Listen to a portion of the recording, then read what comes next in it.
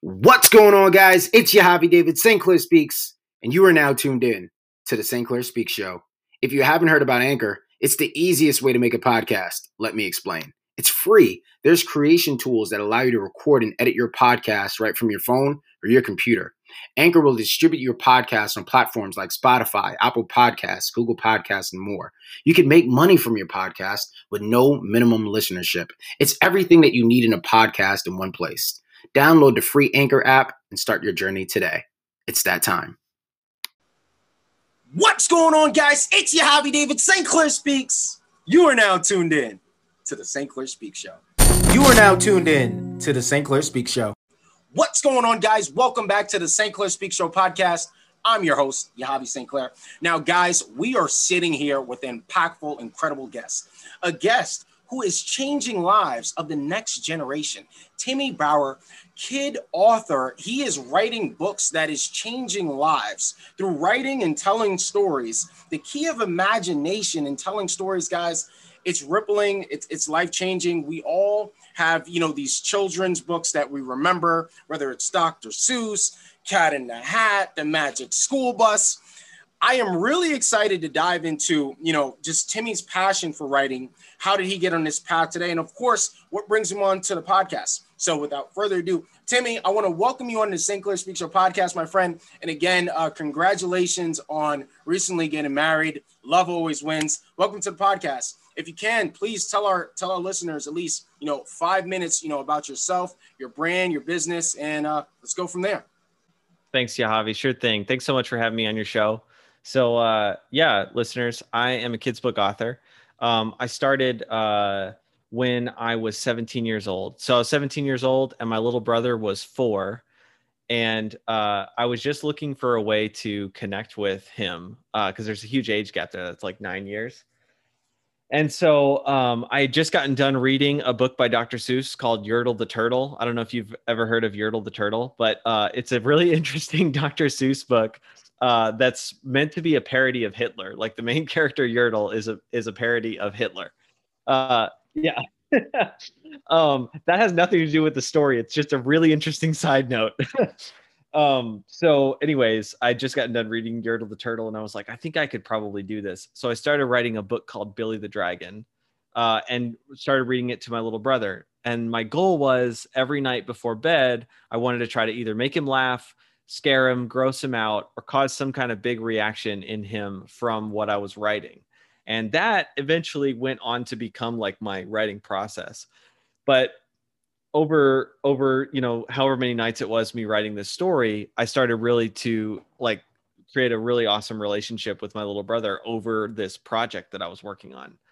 And I went on to publish the book. I just self-published it. I like straight up went online, found a printing company, spent $5,000 to get a whole bunch of copies of Billy the Dragon, and then literally started knocking on elementary school doors.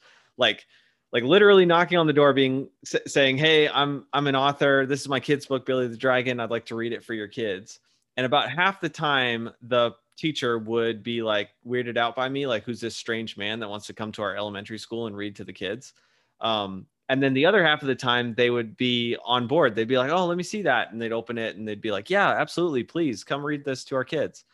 And when I would go and read it for those groups, anytime there was like photo or videos being taken, that would get shared in teacher chats and teacher Facebook groups. And the teachers from other schools, even some of the ones that had initially rejected me, would be like, hey, oh my gosh, how did you get this author? We need to come have him at our school.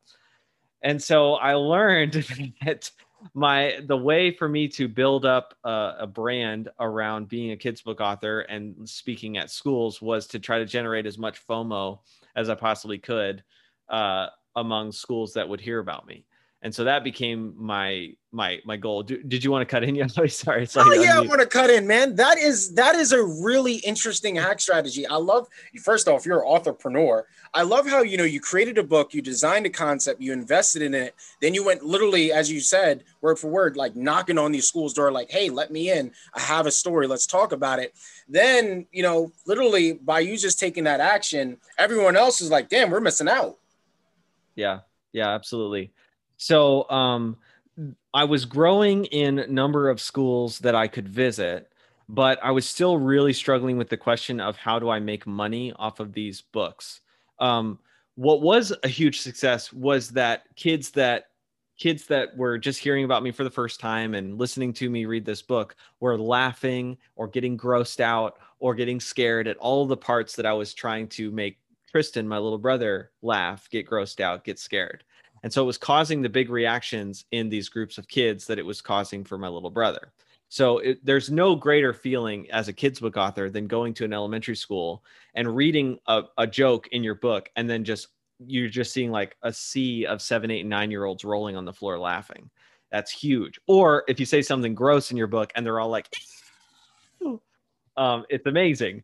And my theory was, and what turned out to be true, was that the way you get a kid to just remember a kid's book and want to read it again and again and again is if on every beat of the story or every page of the book, there's a big reaction that's being caused in the kid. This is something that a lot of parents get wrong when they go to make a kid's book. Every parent's agenda when they make a kid's book, or any adult's agenda for the most part when they go to make a kid's book, is that they have an idea that they want to communicate to a kid. Oftentimes it's preachy. Oftentimes it is, here's what I want you to think about, kid. Here's what I want you to do. Here's what's right and wrong, like that kind of stuff. And it's not a wrong agenda to have. It's just not why a kid wants to read a kid's book. So when you make a kid's book and that's your agenda, you're going to make a kid's book that gets tossed to the side, if it even gets read at all. The reason a kid goes to the books shelf to grab a kid's book is that for one reason only, and that's that they want to be thoroughly entertained. They want to laugh, get grossed out, be like, oh my gosh, that's adorable, like that kind of stuff. And whenever I mention I'm kind of all over the place here, but there's this philosophy of writing kids books that my company has that is the reaction trigger philosophy, that you want to have reaction triggers peppered all throughout your book to cause big reactions in kids. Cute is one of them. Like getting a kid to be overwhelmed with cuteness is one of them. But it's not cute the way that like adults think about cute. Like when adults think about cute, we think of like precious moments, like, oh, that's so cute. That's not what a kid wants. When I say cute to a kid, I'm talking about that part in Despicable Me where the little girl's like, he's so flippy, I want to die. Like that kind of stuff. I have this question for you, and I want to know, like, from what you're doing is great. How are you keeping these kids entertained from the virtual side? Because like the last year, right, we've all been in quarantine. How has that transition been for you? Like, have you found more ways to be creative? It's the reason I started my company, because it killed my income. So I was touring the US as a kids book author. I'd had the biggest month I'd ever had in my life, where I did 20,000 in sales in a single month. And then just like right after that was November 2019. So, and I'd booked another tour in another state, and then COVID hit and I had to cancel that tour and go home. And so my money was all the ways that I had planned on making money that year were gone. And I went back to my old job, which was Sweetfish Media, a podcast agency. And I was like, hey, you guys looking for a writer? And my buddy James was like, always. So I started working for them again as a writer. And while I was there, I was just like, man, I've got to figure out how to make money as a kids book author again. So I'm hanging out with my buddy James, and there's this book that a sales leader named John Barrows had written, a kids book called I Want to Be in Sales When I Grow Up. And I'm looking at this book, and John Barrows, he's known for a lot of things, but one of the things that he is known for is being the guy that wrote the kids book on sales. And I was like, oh, there.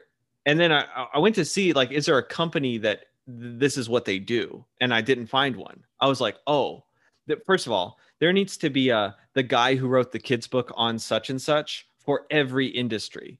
So that's one thing. Like immediately, this guy's known as the guy who wrote the kids book on sales. There needs to be that for everything.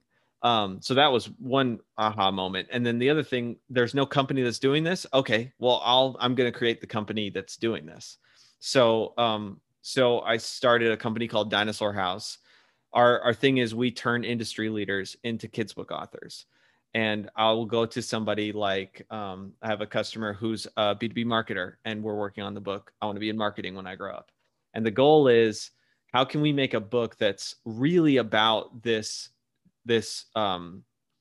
job function, this field of expertise, or this topic, and make it so that he's an industry leader in the making in the field of marketing. So his customers of this book are parents that are marketers. This needs to be their favorite thing to read to their kids. And it needs to be, more important than that, it needs to be the kid's favorite thing to be read. So my goal is, I want to make this book so that it's so addictive that kids are asking their marketing parents every night to read that book. And it's going to create this deep bond, similar to the one I had with my little brother, Tristan, over what that adult does for a living. That is a huge thing to be able to give to your audience if you're an industry leader.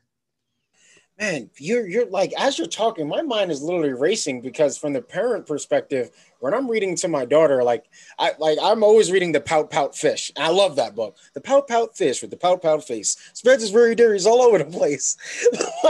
I love these books that have such a story and they rhyme and all these, different concepts. So from the writing standpoint, what's the message in these stories? You talk about cuteness. Is there, these life lessons that you put in these books as well? Like these little things of, hey, don't do that. Are you teaching like karma, for example? Let's use karma. Like John pushed Mary down on the floor. Then 2 pages later, John tripped and fell himself. Karma, right? So that would be a funny book. One thing that in the kids book writing space, there's a word called didactic. So you never want your kids books to be didactic. In fact, publishers will reject manuscripts that are didactic. And what it means is it's when something was clearly designed to teach a lesson. So if your manuscript comes off as clearly designed to teach a lesson, and that's the purpose that it was written with, publishers are going to reject it. For the most part, your audience is going to reject it. Kids don't want to read it. But my customers of Dinosaur House, oftentimes it's the reason they want to work with me is because they have some message that they want to share, and they want a kid's book to be the vehicle of that message. So I was just having a conversation with a writer this morning, like our whole thing is that we make really effing good didactic kids books. And the way to do that is truly to not make them feel didactic. It needs to feel like the idea was not being preached at the kid. It was incepted in such a way that the kid is feeling like it was their idea. Like when Lucas the Dinosaur Entrepreneur, which is like my flagship kids book, it's what, if I were a customer of my business, this is the book that we would make. The whole goal was, I want to teach kids principles of entrepreneurship. So for the first book is, what does monetize mean? And when I go to perform it for kids at schools, I say, the book is called What Does Monetize Mean? The book never tells you what the word means. So when I get finished reading the book, I want to see if you can guess from the story what the word monetize means. And the story is about a dinosaur named Lucas who wants to make some money, and he goes to his dad, and his dad's like, get a job. And he's like, but I'm 7. And then he goes to his Gary Velociraptor toy and shakes it and is like, how do I make money? And it's like, figure out what you already love to do or what you already know how to do and monetize it. So he makes 2 lists. He makes a list of everything he already has to do every day and all the things that he loves to do. And then he's like, okay, how could I make money doing one of these things? And he figures out one of the things that he already does every day that he doesn't hate to do is play outside. So he's like, how could I make money playing outside? So he goes to his neighbor, rings her doorbell, and is like, Mrs. Spinosaurus, your dog Toby is overweight. Look at his flabby arms. Look at his giant belly. He could have a heart attack any minute. And she's like, what do you suggest? And he's like, I play outside every day from 5 to 7. I could take Toby and give him plenty of exercise for, say, $10 a week. And then the last shot is he's running with this dog character, Toby. And he's like, yes, Toby, we monetized. And then the story ends with me just asking the readers, what does monetize mean based on the story? And it's awesome to have these conversations about what it means to take something that you already know how to do, already have to do, already love to do, and figure out how to make money doing that thing. Well, what I'm trying to do there is I'm trying to incept the idea of entrepreneurship into the kids. I want to just be sparking ideas in their head, get them thinking about something they've never thought about before, like monetizing their time doing something that they already love to do. They've never thought about that before, get them thinking about it, and then potentially spark some ideas. You got that engaging education thing going on right now. Like, it's really engaging education, and you're a seed planter is what you're doing. I know what you're doing. You're literally planting seeds in these kids, and you're planting these entrepreneurial seeds in them. And subconsciously you're hacking their minds through these stories. I really love it. So I want to know, like, what are the parents saying to you? Like, what are the parents saying you the sideline? What are they saying? Yeah. I like to take funny quotes and stick them on the backs of my books. On the back of Lucas the Dinosaur, there's a quote that just says, "You literally just taught my kid how to make money," which is awesome. Like, what an incredible feeling to feel like I'm teaching kids how they can monetize their own time. In the case of I want to be a marketer when I grow up, I'm teaching kids how to use that. The premise of that book is the main character, his head is full of pixie dust, 3 different kinds of pixie dust: pink pixie dust, which is psychology, green pixie dust for strategy, and yellow pixie dust for creativity. And when he sees an idea that he wants to fly, he can whack his head against it, and out comes this pixie dust, and he's able to come up with ideas to help this thing that he wants to work fly. So there'll be examples in the story where he's got a friend who is trying to sell lemonade, and he whacks his head against her like ugly beat down lemonade stand, and they come up with how to appeal to the customers. There's one where like he's trying to help a friend figure out how to sell Girl Scout cookies. And he's like, oh, if we just go where people are that want to buy cookies, you're going to have an easier time selling these cookies. What if we do something? What if we get people to do something that's going to make them want a cookie?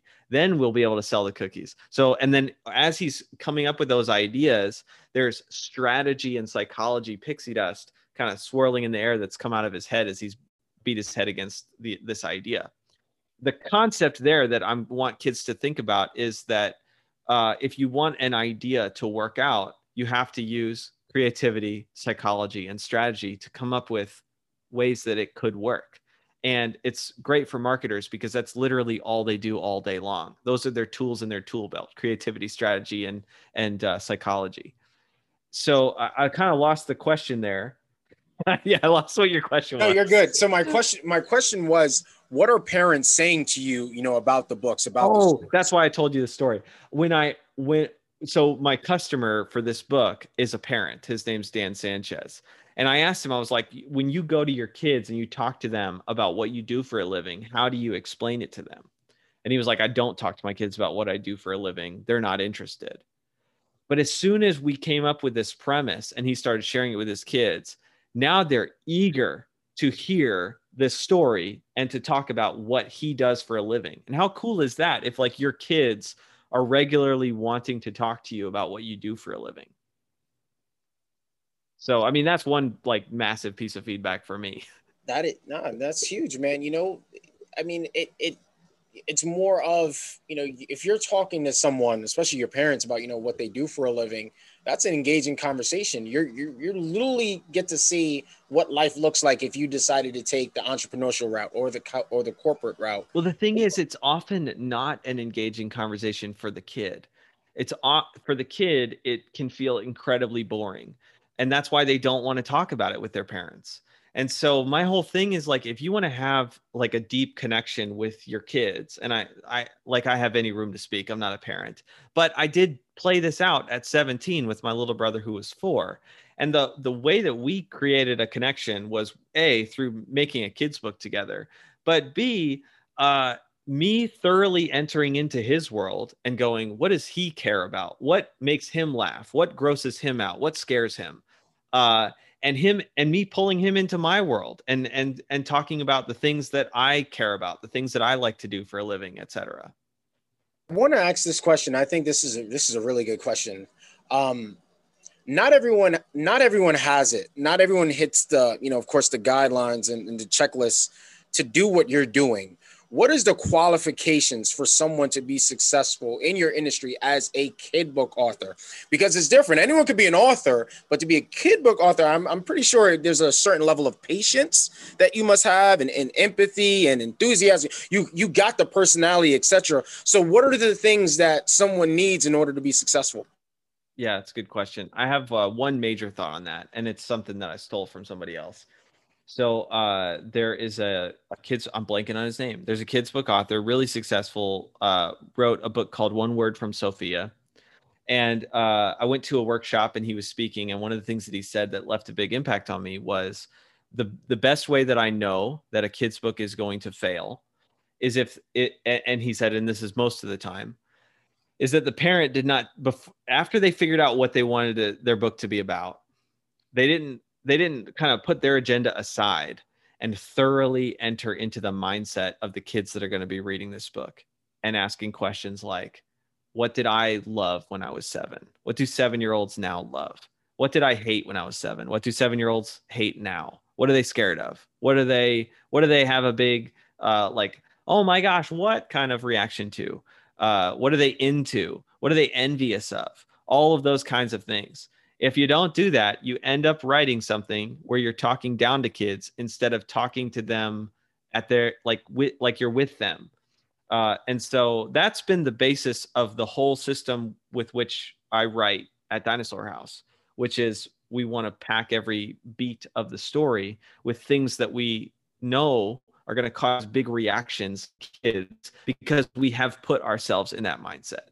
And the other thing that I would say is just, I think something that I've benefited from, which is I feel like I've never grown out of second grade. Like I still think all the same stuff is funny that I thought was funny when I was in second grade. I still love to watch the same cartoons that I watched when I was in second grade. And so I still have the same sense of humor that I had back then. So I think that just helps a little bit. That is beautiful, man. You got me like really thinking about the kid in me, man. I'm a 90s baby. I'm like, man, when I was 7. Oh yeah. Oh man, there was I plan to make a kid's book called When I Was a Kid in the 90s. And so once again, it's like, what's the parents' agenda? What's the kids' agenda? I want to cause a connection between parents and their kids. So going just a book that's just page after page of like what it was like to be a kid in the 90s, written in a way that's going to cause massive nostalgia in the parent that's reading it, but also make the kid that's being read to laugh and be like, that's so weird, like that kind of stuff. Daddy, what was a Walkman? Like, yeah, exactly. Exactly. What was a Walkman? We had to rewind the tape on the movies that we wanted to watch. What is VHS? Oh my God, that is such when you do that, I need a copy of that. That you got me cheesing and tearing up. Because like being a parent, it's like being a kid all over again. So I'm having so much fun watching all these Disney movies. I just watched Raya the Last Dragon the other day.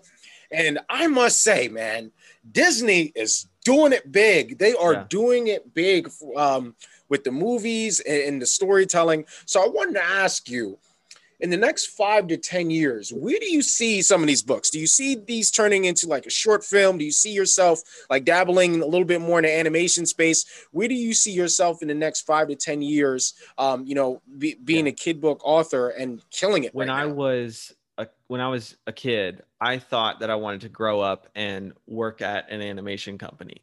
I was like, yeah, I want to work in the animation department at Disney or, Pixar or wherever, DreamWorks. Aardman.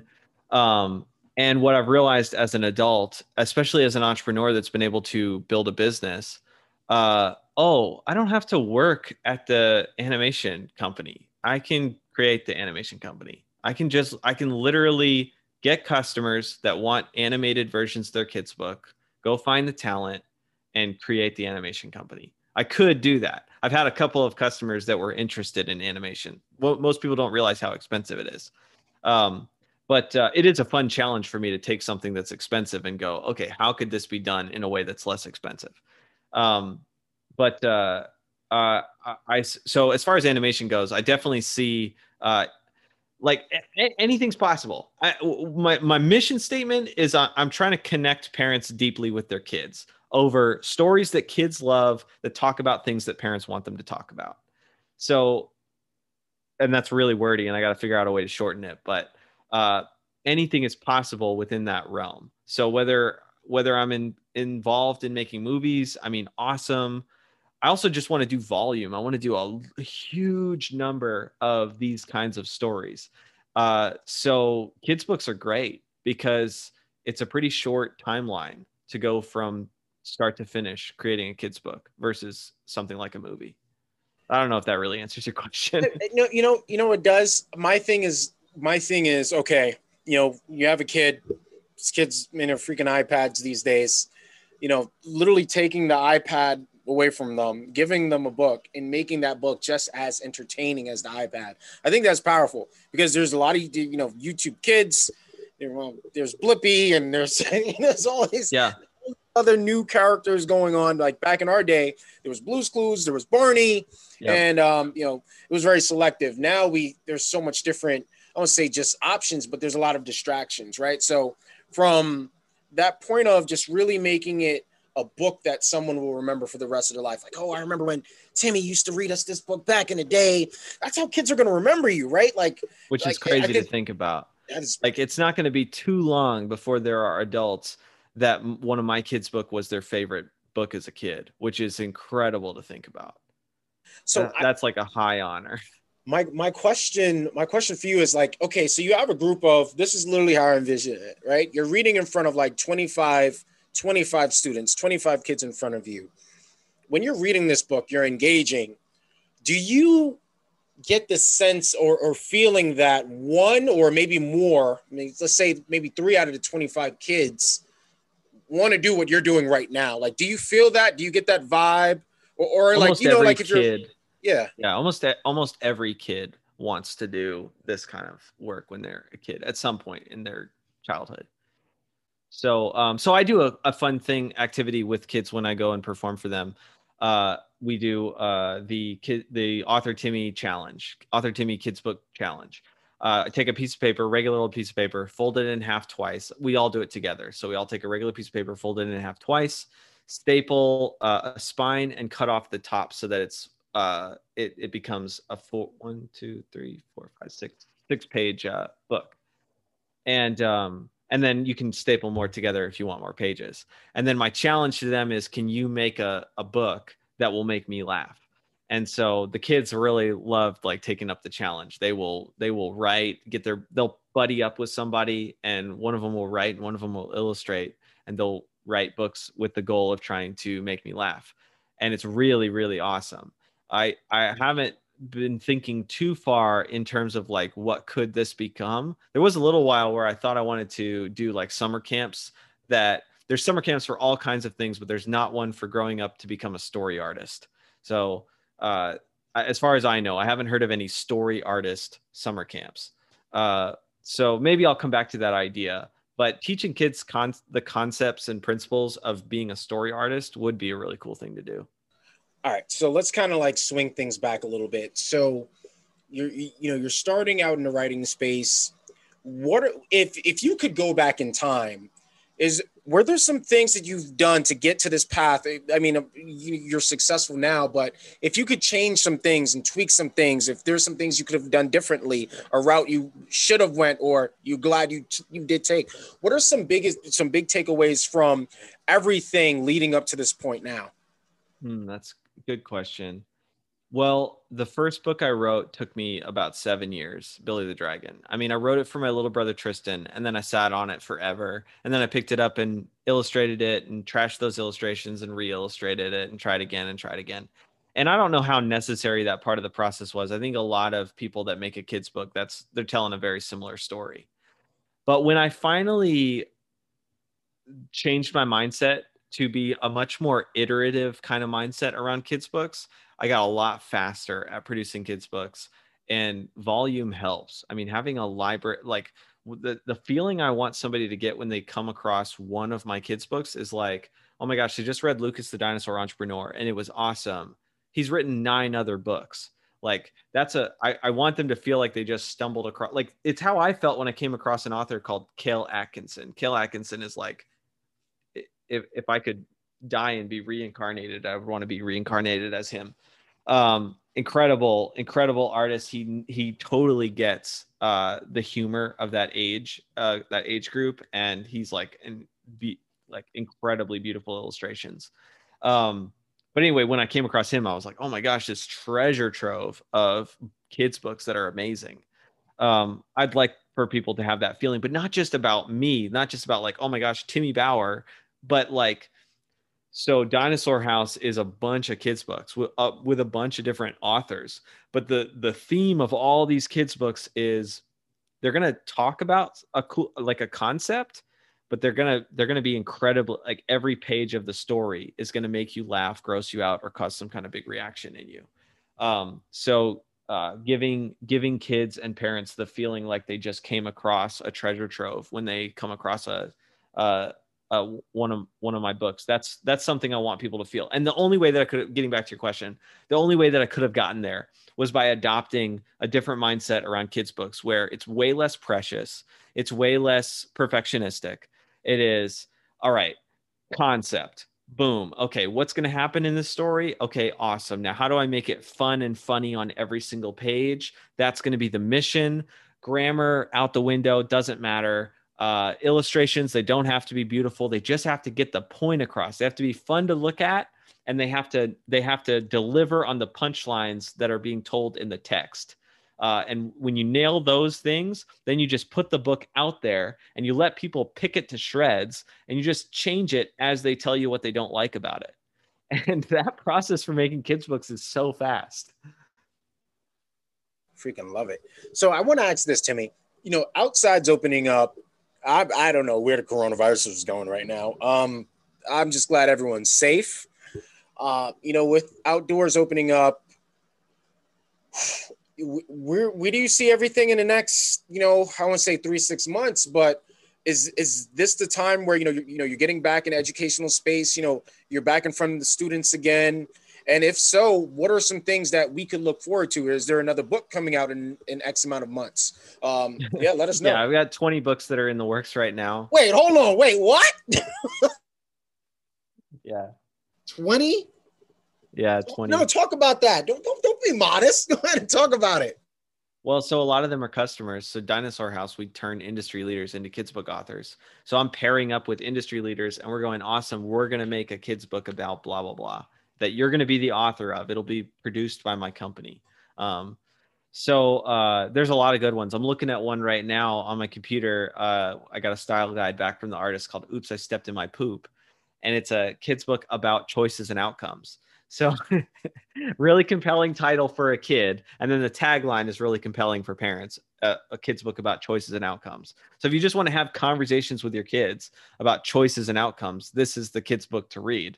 But it's gonna nail their interest right off the bat, because it's a bunch of vignette stories and like, what do you think of that decision? What do you think the outcome's gonna be? And the first one is about a kid that steps in his own poop. Yo, offline, I definitely need to I need to collaborate with you in the near future for sure. Man, this is why I love podcasting, man. You to the listeners that's listening, if you're not connecting and you're not connecting with impactful people like Timmy, you're missing out, because you're really changing the game in the industry, man. Like, this is next generation. So when you're planting seeds, we all have that one teacher that we remember, or that, that student teacher that used to come in. Everyone has that one person they remember from their childhood. The fact that that's you for these kids is incredible to me. That is incredible.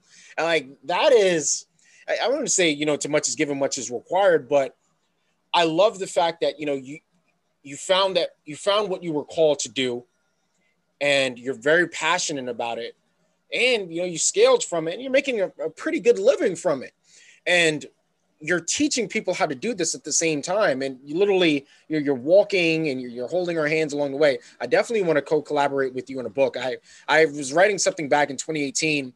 I had this idea with this short film animation thing with animals. We'll talk about that off the record, but I've been writing that. I want to hear about it. Yeah, for quite some time. So I got the idea from my pets. So I have I have two cats now. At the time, I had just a dog and a cat. My dog passed away of cancer last year. But it's initially about just life lessons. And it's more of it. If I would compare it to a cartoon I used to watch back in the day, very similar to Arthur. I'll just leave it as that. It's a mix of Arthur and Reading Rainbow. Uh-huh. Arthur and like a little smack in between Arthur and Reading Rainbow. And I'll talk to you a little bit more about it offline. Okay. Still in the works. But for me, wait. I literally needed to connect with someone like you, someone in your field that could help me get to the next step. So for me, this is great. Like you're literally the connection I needed to make. So I'm definitely happy that we could definitely make that happen. So I definitely want to stay on course here. So LinkedIn, we connected through LinkedIn. So I want to know, as a writer, as a storyteller, how are you getting your business out there on a platform like LinkedIn, man? Because that platform is loud, right? It's a very loud platform. It could be very loud if you don't have any strategy or structure. But how are you positioning yourself on LinkedIn to be successful? I mean, I'm going to be completely honest here. I don't have a strategy in place yet. So I'm really just posting a lot of different kinds of content, not knowing what's going to land and being surprised at what lands and what doesn't land. And then being open about that surprise. I'm like, I'll do a post where I'm like, I'm surprised that this landed the way that it did. My theory is maybe it was because blah, blah, blah, blah, blah. And then that post might get some engagement too. But yeah, my post about my wedding, for whatever reason, it makes me think that LinkedIn is starved for, how like every platform except for LinkedIn has couple influencers, like romance, like they're like just a couple that is famous for being a couple. There's not one of those on LinkedIn. And so when I posted that, I was like, shoot, maybe I need to get with Nicole and be like, babe, do you want to be the couple influencers of LinkedIn? Yo, man, so your post really went viral too. A lot of people tuned in on that. Yeah, I got like 47,000 impressions. So I can't tell you anything about that. The other thing that I've got going for me on LinkedIn is I'm really good friends with James Carberry, and he's got a really engaged audience. So I just benefit from being able to pick his brain about LinkedIn. He sent me a text this morning correcting something that I put on LinkedIn. He was like, "Hey man, this would sound better if you said it like this." I was like, "Thank you so much." And then of course, when he engages with my stuff, the way the LinkedIn algorithm works, when somebody engages with your content, it shows everybody else that is engaging with your content that you just engaged with somebody else's content. So whenever he'll comment on one of my posts, a lot of times in comes a huge army of his followers that will see my stuff, which is incredible. I'm blessed beyond belief about that. No, I don't know what the right strategy is with that. And social media in general, I don't know what the right strategy is for me. So I'm actually open to suggestions. Here's one thing I do know, or at least one thing I do know that I want to try, which is I want to have a big audience of engaged parents that are just getting a free kids book from me every month. So it's not like there's no ask. It's literally, hey, Dinosaur House is making a ton of books. And so like you're probably, if you really like something, you're going to buy the physical version to read with your kids. So why not just send you the digital one? So my thought process is, let me have a whole bunch of parents that I'm just sending digital copies of all these kids books to. And I just know that the parents that want to buy, that really like latch onto one, they're going to go buy the physical version. So boom, there's the sales. The only suggestion I would make for you, Timmy, is you definitely need to do more of what you did today. More podcast interviews, man. Your story is incredible. What you're doing is incredible. And more people need to know about that for sure. So I in closing thoughts, I kind of want to summary it down. Excuse me. I kind of want to summary it down. Number one, I definitely need to copy your book. I want to read some of these books to my daughter for sure. Because we have so much books around the house. I definitely need. And yeah. I need. Well, for one, if you go to monthlykidsbook.com, that's the mailing list that I just talked about. So you can just get a free copy of Lucas the Dinosaur that way. But then also they're all on Amazon, and I'm happy to send you one if you just remind me. Hell yeah, I'm definitely going to remind you on that. Okay. Definitely going to remind you on that. There was a lot that I learned in this interview today. I think one of my biggest takeaways is it is a lot, I don't want to say a lot more cost efficient, but definitely so if you go the kid book author route versus, just being an author, because for illustration and animation, all that you're putting in, that's a lot of money. Trying to just backtracking, you mentioned you invested about up to $5,000 for, correct me if I'm wrong, was it $5,000 you mentioned? That was just to get copies printed. Insane. So what was the initial total like in coming into the door, investing in? Well, the benefit for me is that I am an illustrator. So I illustrated Billy the Dragon, my first book, by myself. And I've studied illustration my whole life. So I benefited there. Otherwise, I would have ended up paying, if I really wanted to make this thing a reality and I wanted it to be really good, I probably would have paid a few $1,000s in illustration. So there's that. As far as costs to me go, it was sweat costs. I mean, I put the $5,000 in to get copies, and then I just was hoofing it to elementary schools, knocking on doors. Once I started making money in book sales, then I was able to hire a videographer to just edit video and post it to try to generate FOMO so that I could get more tours. And then I figured out, content-based networking is my play for meeting the types of the people that are responsible for putting on literacy events. That expand once I started using podcasting to talk to people that put on literacy events. Of course, when they are picking their guests for who's going to speak at their event, I'm going to be top of mind if we made content together on a podcast. So that was one of the ways that I started speaking at events. And then that led to doing statewide tours. I lost your question. No, you're good, Timmy. You're good. You're good. So my last question definitely would be the biggest takeaway for listeners, for those that are listening to this episode right now. What do you want the listeners to take away from, your story and what you're doing right now? I want, as somebody that doesn't have a great relationship with his dad, and has a great relationship with my little brother, Tristan, who was 4 when I wrote the book. I would love for parents to start thinking about the ways that they connect with their kids. Because so often the ways that you connect with your kid is very parental, and not so buddy. But when you're an adult, I would hope, this is what I would hope, if I was a parent, is that I would be have a real friendship with my adult kid. And I think that's massively affected by the choices that you make now, and how you choose to connect with your kid now.